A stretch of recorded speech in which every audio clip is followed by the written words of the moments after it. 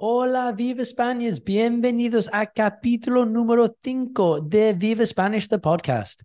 For those of you who are just seeing me for the first time on these podcasts, you'll quite quickly realize that I'm unlikely to be confused with a native Spanish person. It could be the pale skin, light hair, and blue eyes. I'm not sure, though. To blow my own trumpet, a handful of times I have had Spanish people ask me if I am Spanish. Now, that's based on having had conversations with them. For me, that is really the ultimate yardstick, because what compliment is there beyond that about someone's language skills? On the speaking bit, it sometimes got strange. It wasn't the pareces español comment or the pero tienes acento de Madrid comment that made my ears prick up. It was when someone told me, tienes buen oído, eh? So the first bit, when they said pareces español, that, by the way, parecer, great verb in Spanish because it means multiple things all at the same time. It can be like, look like, sound like, seem like. They're pretty standard. So when they said pareces español, their point was, you sound Spanish, or you sound like a Spanish person. When they said, tienes acento de Madrid, they were saying, you've got a Madrid accent. But the other comment, tienes buen oído, eh? That's, you've got a good ear. Now, obviously, they're talking about the inner ear, as in your hearing, as opposed to the oreja, la oreja, which is the flappy bit, like Dumbo.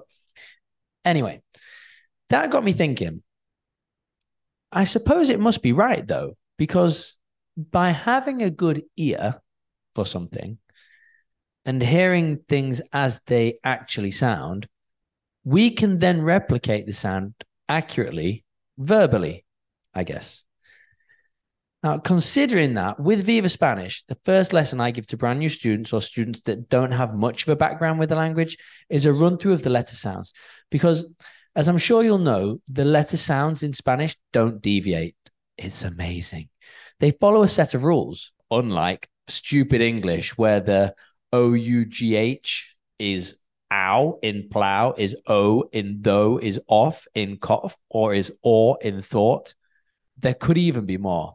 But in Spanish, it's not like that. In Spanish, the rule is followed all the time. Now, I'd say the trickiest bits for native English speakers to get their head around in Spanish is the way a C, the letter C, could be a k, like in cabeza, or it could be a like in cerveza, which I'll be honest, when I saw those two words written down together for the first time, I assumed they were pronounced the same way. Now, simply, if the letter C precedes, comes before an A, O, or U, it's pronounced as a k, k, k. For example, cama, coche, culo, meaning bed, car, bottom, as in bum. If it precedes an E or an I, it's pronounced as a th. With the Spain Spanish, at least Castellano accent, or maybe as a s in a Latin accent, or maybe a Southern Spanish accent. Like the words, for example, cebolla or cinco, onion or five. Another thing is the double L in Spanish of the famous paella. Que no, tío, se dice paella.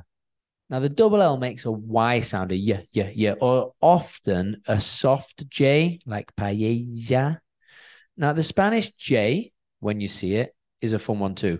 It's a good laugh getting your students to make that for the first time because I teach it like it's an H sound, but from way down there in the throat. That's the same as the G as well. The G before an E or the G before an I is a like all the J sounds. For example, the J, the letter is jota in Spanish. And the word in Spanish for gypsy is gitano. So there you go. Now, the reason for spending No, not spending really, investing so much time on this. Now, when I say so much time, I'm speaking, half an hour, 40 minutes perhaps.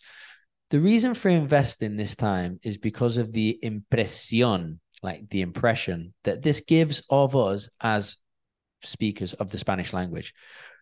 Remembering the expresión, like notice how both of those sion words are the same in both languages. Impression, expression, impresión, expresión.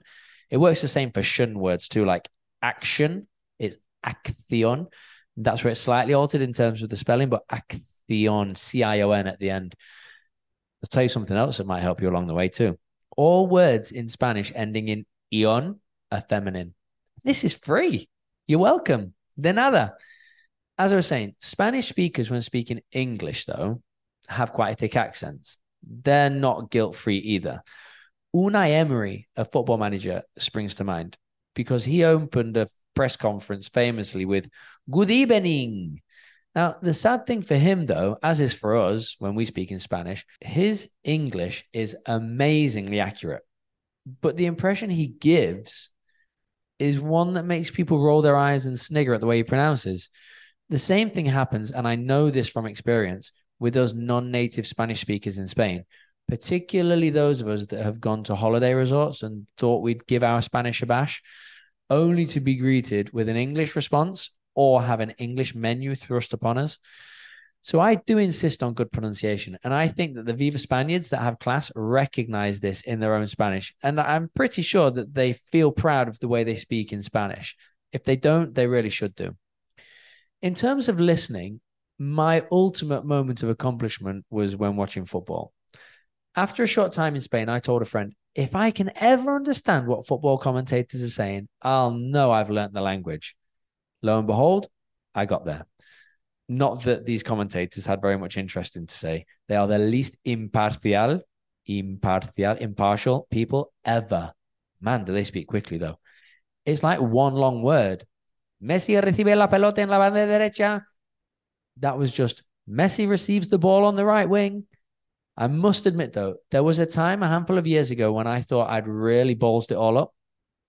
I was watching La Casa de Papel, or Money Heist.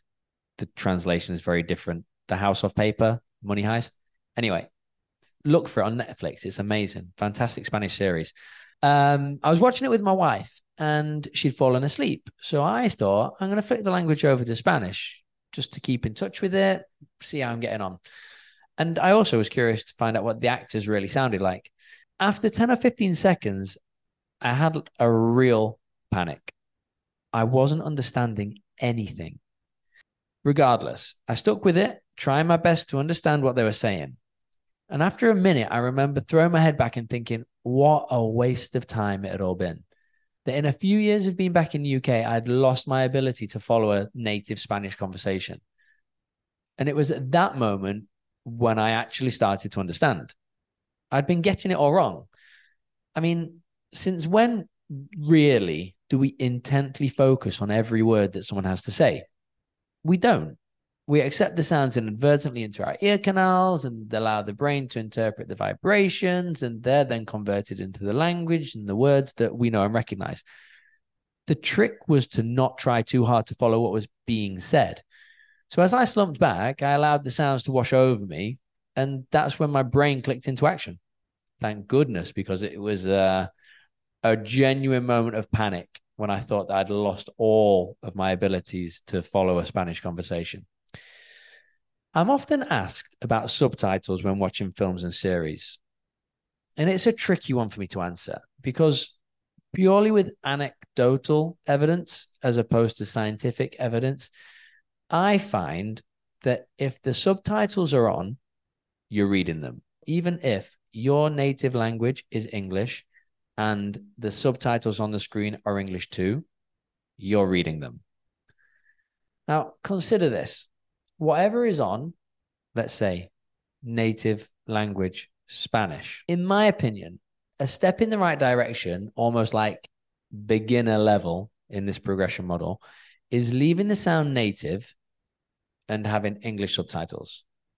But this takes me back to what I mentioned before. The chances of you taking in the Spanish whilst reading the English, I feel is quite low.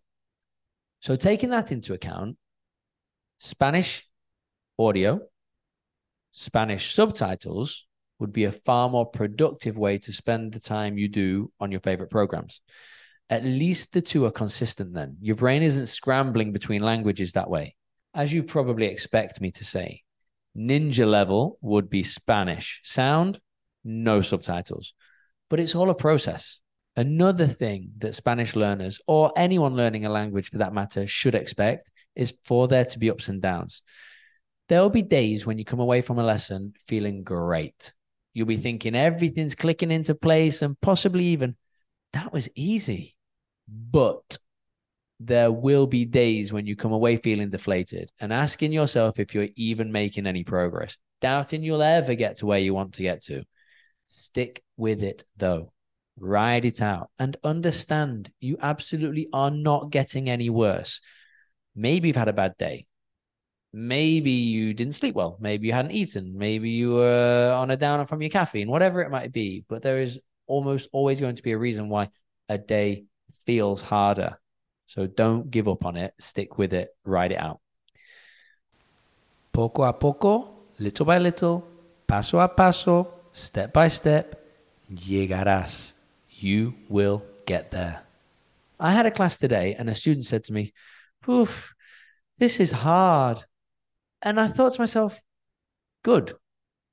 And I explained that it should feel hard because we're up leveling at this point now. This group that I've been working with, the basics, the foundations are in place. They've got them. So now we're advancing. Now we're moving up. We're moving on. We're broadening knowledge with synonyms. So basically words that have the same meaning as others. For example, I use the expression, lo bueno es, the good thing is, as opposed to me gusta.